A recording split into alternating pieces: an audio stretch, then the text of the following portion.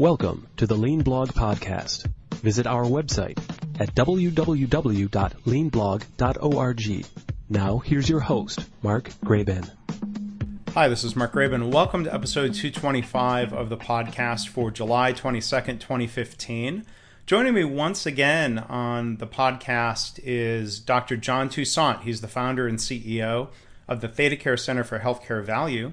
We're going to be talking about his latest book that's titled Management on the Mend. Now, John wrote this new book here to document the what he calls the core elements of successful lean transformations that he's seen, not just at ThedaCare, but at other organizations around the world. And we're going to discuss topics including, how often does John find leaders, executives who are willing to admit they need to be mended, as his title implies, management on the mend? How do values and principles drive systems and lean improvement? How can key support departments like finance and HR become partners in transformation efforts? And what's the role of the board in driving lean transformation? So John is going to talk about all of that. He's going to talk a bit about the transformation model that's in the book, and I would certainly encourage you to buy the book and read it to learn more about the elements of that model. Again, the book is Management on the Mend. If you'd like to find links to learn more or purchase the book as a hardcover or a Kindle version, you can go to leanblog.org/225. Well, John, thanks again for being a returning guest here on the podcast. Thanks for joining us today. Thank you, Mark. It's always fun. Well, and you've got a new book out, and it's always fun talking about what you're doing and what you've been writing about. So maybe we just jump in and talk about the new book, Management on the Mend, as a follow-up to your previous books. Can you tell the listeners how this book came to be? Well, we've been studying a number of organizations around North America. I spend a lot of time visiting organizations, and what we have been finding is that there are sort of some core elements, some core characteristics of successful lean transformations across the industry. So what we wanted to do was write a book about the framework of the successful lean transformations, and we're really talking about the whole transformation here, not just one component of it. So this book is the compendium of knowledge from the center, from my organization, the ThedaCare Center for Healthcare Value, as we know it today. Yes. So how do you gauge successful? I mean, how would you describe something you would consider to be a successful lean transformation? Well, as you know, lean is about getting results. I mean, the only reason that you would go through the change process required to transform your entire organization is to deliver better results. And what we were looking for is organizations that really had significantly better results, and then how they had, what they had done from the standpoint of their lean journey to achieve those. So, for example, the Palo Alto Medical Foundation used their redesign work to actually become the number one set of clinics in California related to customer quality and service. And that was rated by Consumer Reports, which has been spending a lot of time throughout the country building consumer reports for healthcare clinics. And so we were looking at, where's the world-class performance going on, and then studying those companies. And as you say in the book, this is kind of a balanced scorecard, if you will, of measures around safety and quality and access and cost, kind of across the board results, not just, a lot of people often focus on, looking for cost reduction, and clearly there's more to it than that, right? Yeah, I think we still have a lot of site visitors, and, the one thing I tell them is if you're coming to try to learn this methodology so that you can take $200 million out of your cost structure, you're probably not going to be successful. Because as we all know, this is about redesigning processes to deliver better value, which means taking waste out of the process of care, and you should see improved quality, reduced cost, and improved staff engagement. All three of those things are critically important from the standpoint of measuring success. And if you're just looking for cost reduction, this isn't the the methodology for you. Well, and there's old habits around that. Organizations that have been in cost cutting mode, and a lot of that comes through laying off staff. And you and I have both seen that lean, of course, is a great alternative to that strategy. Organizations that are reducing cost through quality and safety improvement, they're making no layoff commitments, and so organizations that are adopting that, they're I guess examples of management on the mend. Back to your book title, and so I guess my question is, how often do you find where managers or senior leaders are willing to admit, or that they're comfortable with the idea that management needs to be mended? Is that sort of a controversial thing to propose to them? What are you seeing out there? I think that with the advent of the ACA and the other changes with the recent SGR fix in patient and physician payments, that most executives now know that we're not going to ride the volume horse anymore, that we're going to have to move to value. And that in combination with the reduction in payments that are coming from Medicare over the next few years has really led the executives in healthcare to say, oh boy, what we're doing now isn't going to work in this new world.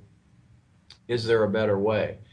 And so I think it's really driven a lot of interest in the lean methodology as an option to transform, the culture. And there is a lot more interest today than there ever has been from the executive standpoint. Now, interest doesn't necessarily equate into results or successful transformations, but that's where it starts. I mean, we have to be curious about, hey, is there a different way? Is there a better way? And of course, now we have a lot of organizations around North America that are applying these principles and become very successful. So I think this really is a movement in the management realm of healthcare, and I only see it accelerating. Mm-hmm.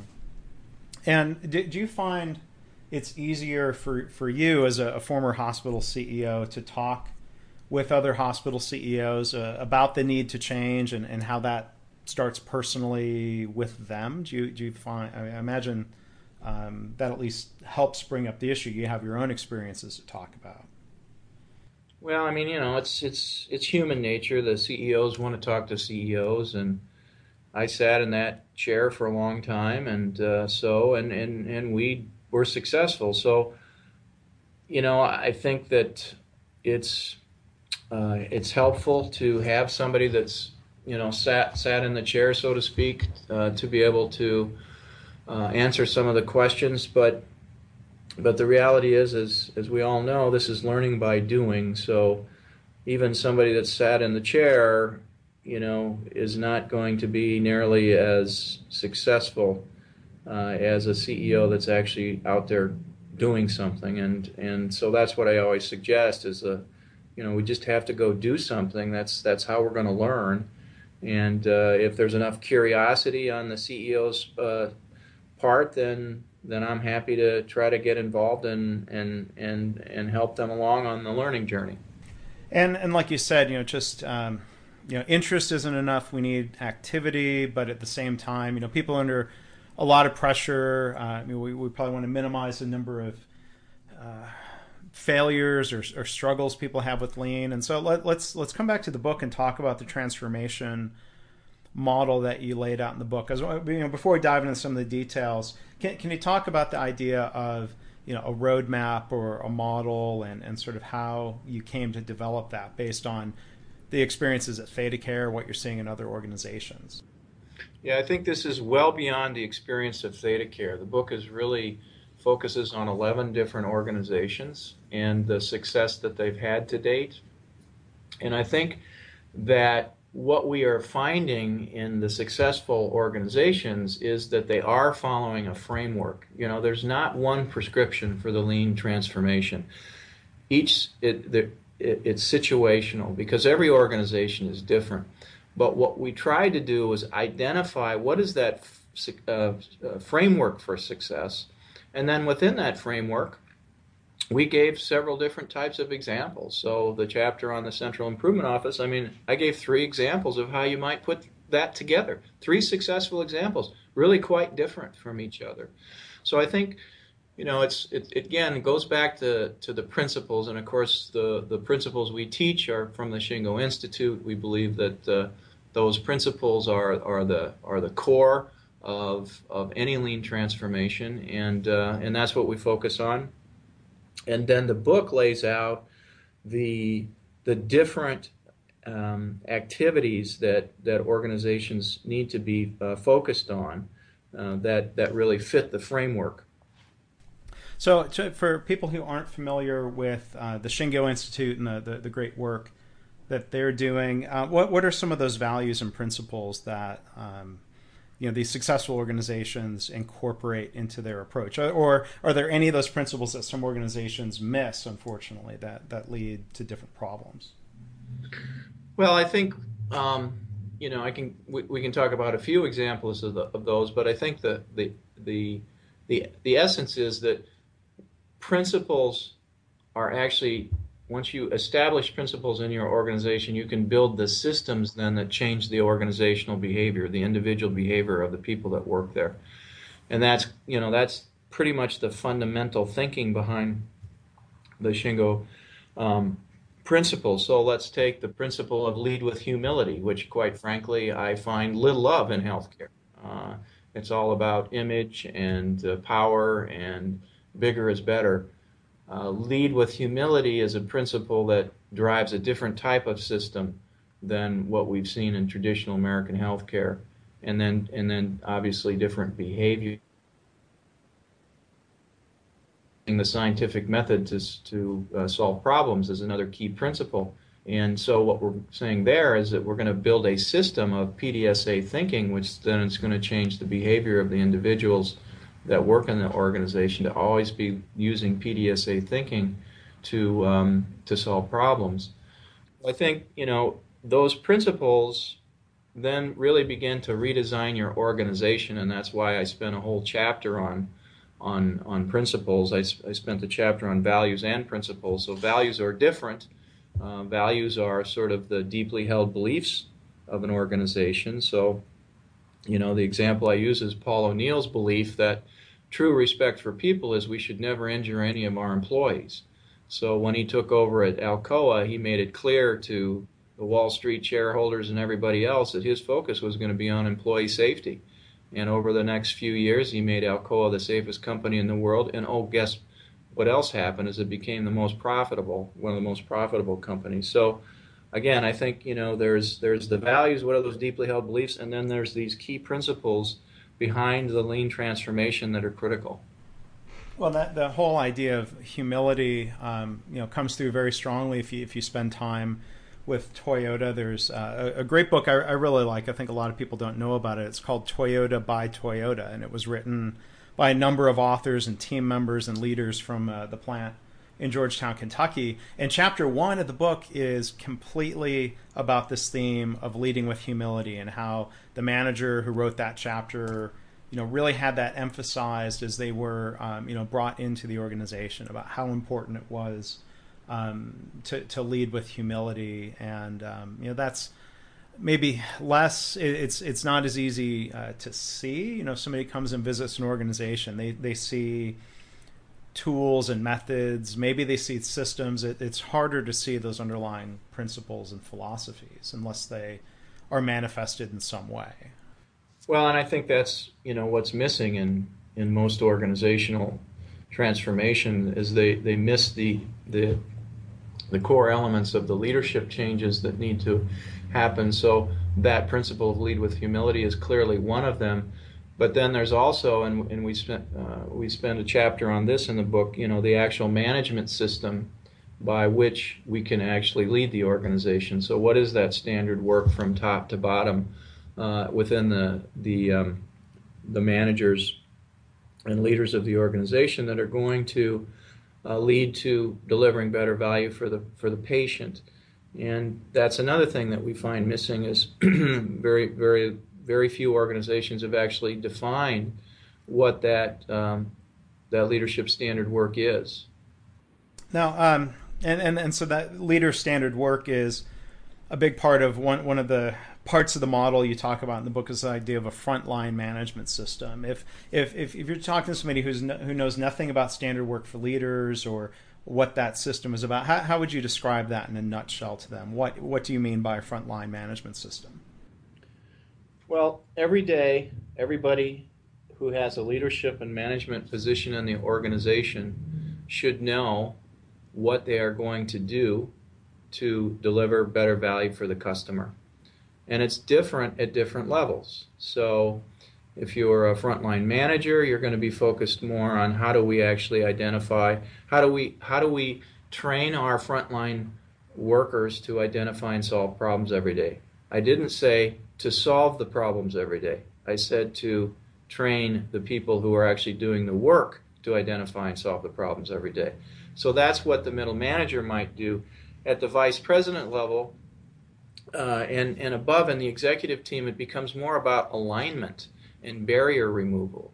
So we need to get to the Gemba so that we understand. So again, standard work, we're going to the Gemba, we're going to see and ask questions and show respect. And what we're looking for are opportunities to remove barriers so that our frontline managers and ultimately our frontline workers can identify and solve problems every day for our customers. And so it's important to realize that, at the top of the organization, or I actually like to think of it as the bottom of the organization. When I was the CEO, I was at the bottom and I was actually supporting the people at the top who actually add the real value. My job is to make sure that I have not inundated them with too many initiatives. I see that all the time. That have made it very clear what the true north metrics are, so just a few. What are the things that really matter to the organization? That I get to the Gemba and that I understand where the barriers are that only I can remove. And to your point of too many initiatives, I thought one thing you stated really clearly and compellingly in the book was the idea of not overburdening people. Not overburdening managers and staff, and that it's disrespectful, or it's not a good example of respect for people to try to ask too many people to do too many things, right? So how do you work on, trying to convince people to have a greater sense of focus in what they're working on? Because there are a lot of problems to solve, right? Yes, but it's one thing that to solve problems is another thing to create initiatives. And what we find is that organizations they have way too many initiatives. So, for example, I was in an organization the other day, and we asked them how many initiatives they had. They wrote them out on yellow stickies, and there were 242 strategic initiatives. 242. I mean, there's no possible way that we're going to get 242 strategic initiatives done in my lifetime, let alone in a year. Yet, those executives are not the ones that are doing the work. They pass it off to the next person who passes it off to the next person, and finally it ends up on the lap of the people that are actually trying to add value to our customers every day. And so they're running around like chickens with their head cut off because we're, creating all these initiatives. So it's really important at the senior executive level to clearly state what those initiatives are and get as many of them off the plate as we can so that we can spend more of our resources at the front line identifying and solving problems that really matter. Yeah, and I've seen a number greater than 242 at another health system going through that similar initiative, and I think when they start reflecting on what they've done in the past, they realize that they have such a long list of initiatives and they're not being completed. So it's better, to have a small number of initiatives that they can actually complete and then move on to the next. So I remember all the visits to ThedaCare, seeing the very publicly displayed, I forget exactly what it was called, but the wall that talked about the initiatives that were being very purposely put on hold, deselected, right? Right. It's very hard to deselect, but very important. Yeah. So one other thing that I thought was really interesting in the book, we've talked already about not focusing too much on cost reduction as a primary goal, or not focusing only on cost reduction. You talked a lot in the book about ROI, why that can be problematic. So I wonder if you can talk to the listeners about that. Well, we had to prove to ourselves, and this is I tell you what we did, not what you should do. But we had to prove to ourselves that the lean journey was actually delivering results, financial results. And so my CFO, when I started as CEO, actually measured the return on investment for the first couple of years of our lean activity. Unfortunately, what he was measuring was the results of Kaizen and value stream mapping and that sort of thing, not the actual results of the organization overall from a cultural standpoint and a quality standpoint. And, we found that, and this has been true of most organizations, or this has been true in the articles that have been published about this in healthcare, and certainly outside of healthcare, is that the return is about 3 to 1 if you're successful. And in our case, it was like 5, or in 1 year it was 9 to 1. So it's not so much about measuring the ROI as it is about making sure that you're actually successfully transforming your organization using the methodology. I would much rather people focus on, okay, how do we know whether we're actually, transforming the organization versus how much return are we getting? Because if you're doing the transformation in the framework that we've laid out, and you're successfully doing that, you're going to get the return, and it's been proven over and over and over again. We don't have to keep reinventing the wheel here, and ROI simply takes valuable finance resources off where they should be, which is in the Gemba, helping the managers understand their financial performance and improving it. So let's talk more about finance and maybe some of the other support departments that you write about in the book, the need for them to be key partners in a transformation. So what does it mean, or how does finance more directly support a lean transformation, getting out of the office and being at the Gemba? Do you have some examples of what that might look like? Yeah, we had our finance folks sitting in their office as cops, so you didn't meet your budget and we're going to get finance to come and beat you up. And the finance people hated that role, and I hated that role for them. So what we decided was what we're really trying to do is improve financial performance. What's the best way to improve financial performance? Not to act as a cop, but to actually act as a team member on a management team that's focused on improving financial performance and quality performance and staff engagement and customer loyalty and all those things. So we started the process of trying to eliminate the budget because we felt that was a lot of wasted finance time, and if we could get rid of that, we could redeploy those finance people to the various frontline units to help them understand their financial performance. It took a few years to get that done, but in 2010, ThedaCare did move to a forecasting process. It freed up quite a few thousand hours, about 10,000 hours of time of finance people to actually then work with the team members on the front line in the different departments, whether it was the ICU, the emergency room, or the clinic. And once we were able to redeploy those finance resources to where the work's being done, guess what happened? Financial improvement. And this is what we wanted all along. So when we stopped having our finance people be cops and started having them be part of the team, they were very helpful.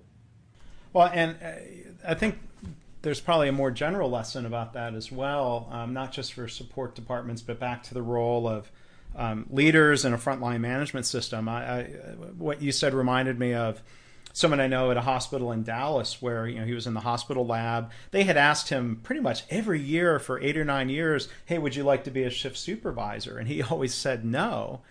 Until they started, through their lean transformation and change in the culture, he finally became a shift supervisor because he said the role was redefined from being a cop to being a coach. He didn't want to be a cop, but he was more than happy being a coach in the way you described earlier, of helping eliminate barriers instead of just finding fault or blaming people. I think that's a huge part of that lean transformation. Absolutely. Yep, it's a whole different role, and it's a much more exciting role for all people to play, whether you're in finance or management or HR or IT, whatever. I mean, don't you want to be on a team that to support the improvement of the value to the patient? I mean, I think that's why we go into this business. Yeah. Well, there's that incredibly powerful purpose and intrinsic motivation in healthcare if we allow people to rediscover that, or if we tap into that.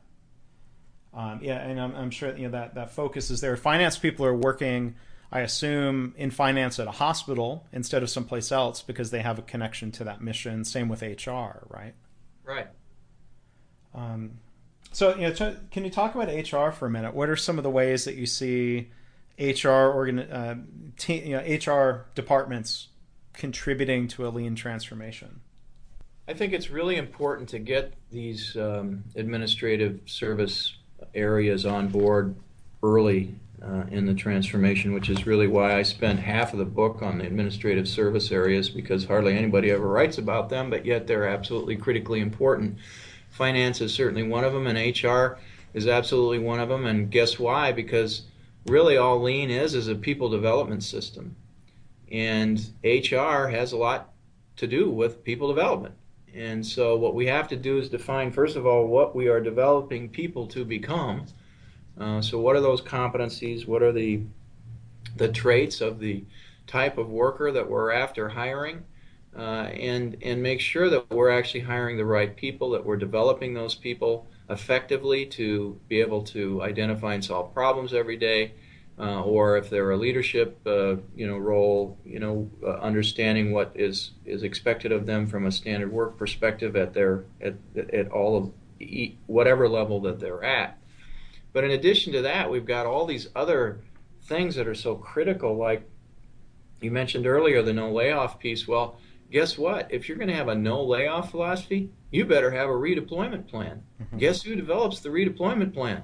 It's the HR folks. And I showed at the summit this year kind of the process that lean organization uses. Pretty sophisticated process to make sure that we don't let anybody go due to improvement work. So there's just a number of things that are critical when it comes to the people side of this, and not to mention the whole management training the management system, which HR is definitely part of as well. So it's very important to have them as a team member. Yeah. And one other group it seems that's critically important is the board. And do you see organizations where the board is more directly getting involved, both maybe from the standpoint of challenging the CEO and the other leaders who report to the board, challenging them to find different ways of driving better performance, but at the same time trying to be supportive and remove barriers? Can the board drive and model some of those behaviors, or does the board at best just sort of stay out of the way? Well, it's interesting. I was just this morning, I was with a CEO from a Michigan hospital, and I asked the question, so is your board on board with this transformational journey that you're thinking about? And, he said, I've had like 3 of my board members say it's about time. Mm-hmm. So I think that boards are actually becoming more sophisticated, and those guys on his board were actually from manufacturing, and as you know, there's a lot of great lean manufacturers in Michigan, and so they know that, if they didn't use this method, they would have been out of business years ago, and they are sort of amazed that somehow in healthcare operational excellence has not been a focus. So I think we're seeing more and more, and I do a lot of work with boards, but I'm seeing more and more boards really not only understanding what we're trying to accomplish, but actually quite on board with it. Now, that's not true of all the board members, but usually there's a couple people on these not-for-profit hospital boards that deeply understand this method, and they can bring the other board members along. They can help, they can teach, and it's the board's role to support the CEO in making this happen, because everything doesn't go swimmingly. We have problems along the way. People don't like change. This is transformational change. The doctors sometimes aren't going to like change, and the board has got to be there to support the CEO when stuff happens. And there's I think there's a clear pattern where if you look at the ThedaCare story, as you wrote about in your first book, On the Mend, if you look at the Virginia Mason Medical Center story, they had, like you said, people on their boards who had something to teach, but they had certainly skin in the game, and that they were paying for the healthcare costs for their employees, and they were motivated to help. Do you have advice? I know a lot of manufacturing leaders out there who I think would be interested in trying to help, but what advice would you have for them if they had interest in trying to get on a hospital board? How might somebody go about doing that? Every situation is different, but I think that CEOs in today's world are always looking for board members who can contribute from a strategic standpoint, contribute from a teaching standpoint. And if you're in an organization, you're a lay board member, but you run an organization, or you're at an executive level in an organization that's actually been through this transformational journey, you can be very valuable to these hospital leaders. And I think you just make it clear to the powers that be that you're interested in participating and interested in helping. We got a number of people like that on our board that, they raised their hand. They said, listen, healthcare is important. It's important to my company. It's important to me. I want to participate. I want to add some value. And so does a lot of that, do you think, come through just networking in the community, or somebody could reach out and try to make an appointment to try to meet with an executive or figure out what event they could attend? Yeah, I had community members from these companies that would, from time to time, come in and meet me, or I wanted to meet them. I think it's perfectly reasonable to call up the hospital CEO and say, hey, I'd like to come and talk to you and see what you're doing. Most of these organizations are not-for-profit, supposed to be focused on the community. Well, we better listen to the community leaders. So I've got a couple questions in the time that we have left that came from people via Twitter.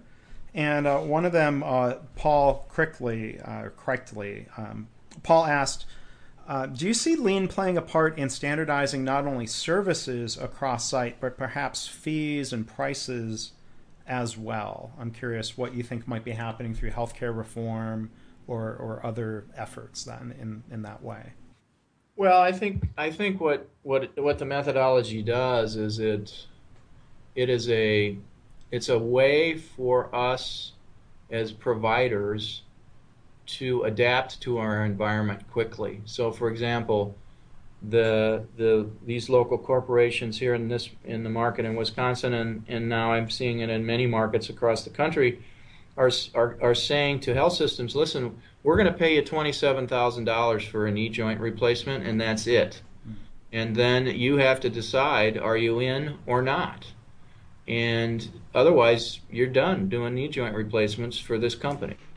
And what that's driving is for us to say, well, gee, can we actually bundle all of the services for a knee joint and make it as efficient as possible and still make money at $27,000?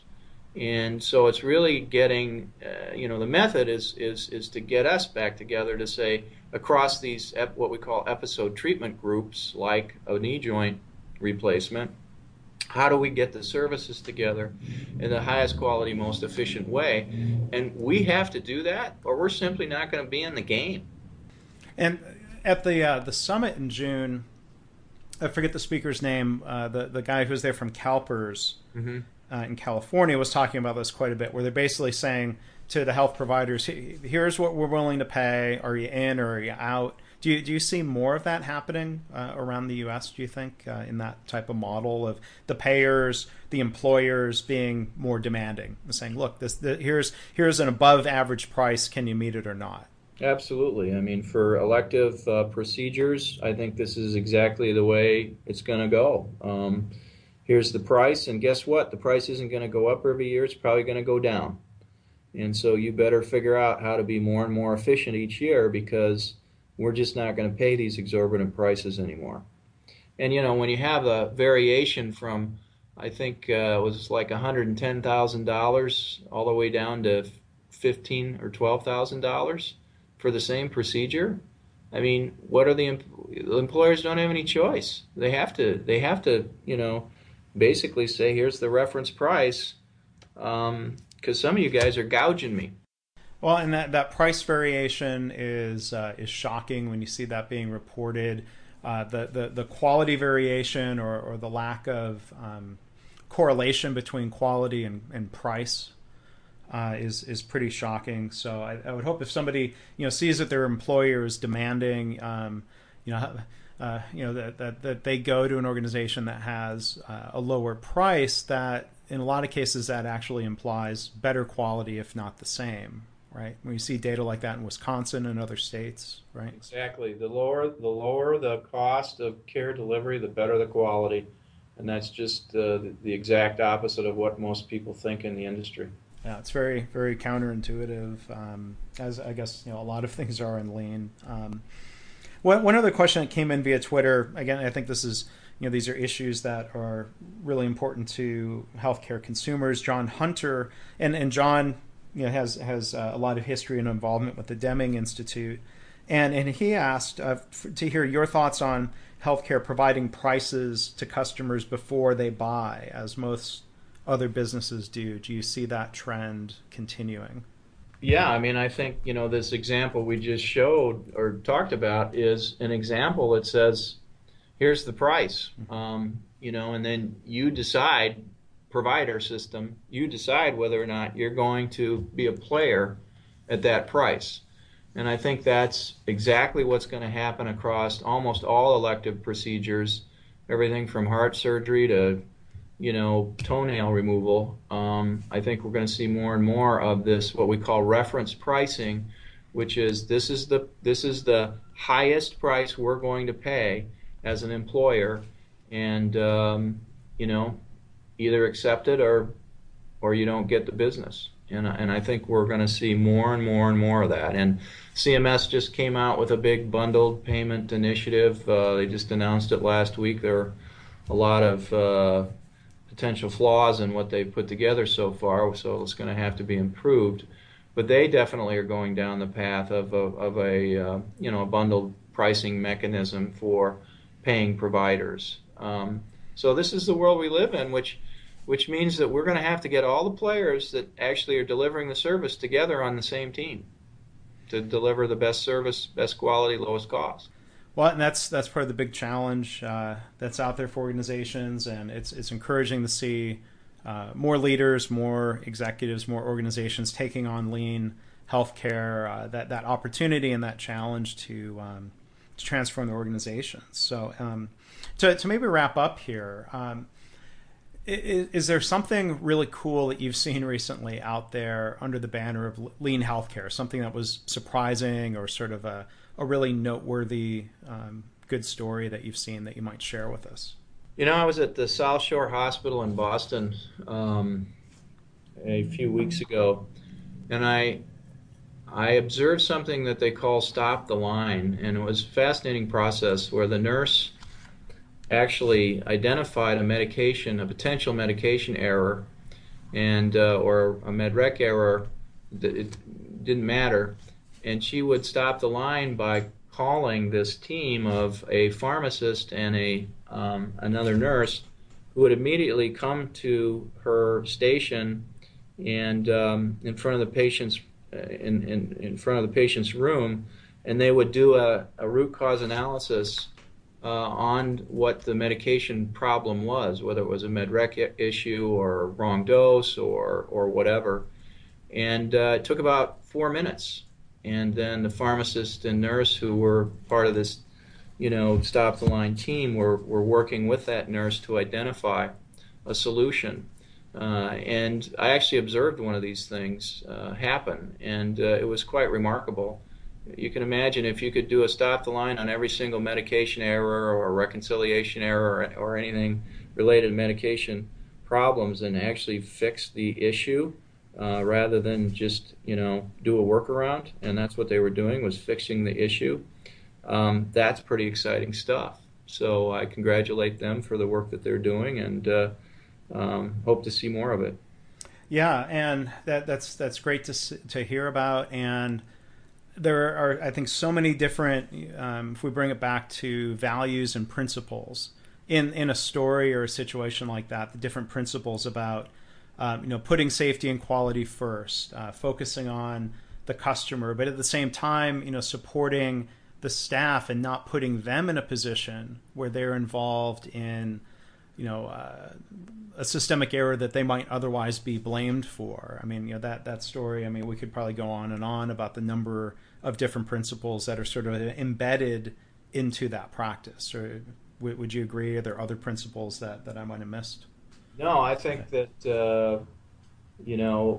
many of the lean principles are embedded in that experiment, and they'd run it on one department, and now they were in the process of spreading it. But again, we've got to build the management system now that can support that daily work. But it was absolutely the right daily work from the standpoint of creating better value to the patient and not passing defects on to the next patient. And I'm seeing things like this now almost everywhere I go in organizations that are really serious about the transformation. So it's pretty exciting time in healthcare, and I'm optimistic that that leaders are willing to change, and that we're actually seeing some pretty impressive changes. Yeah, and what you described there is something that maybe down the road we can do another podcast. I had meant to take a little bit deeper dive into what you wrote about around model cells, and what you described with that stop the line process sounds like a model cell. They started in a department, they saw that it worked, and now they're going to try to spread that through the rest of the organization. So maybe, would you be willing to come back at some point down the road and maybe talk more about model lines and spreading beyond model lines? Yeah, I think that's a whole topic within itself, and I think we've learned a lot from many organizations about what's successful related to not only model cell development, but also spread, which has obviously been the most difficult thing of all.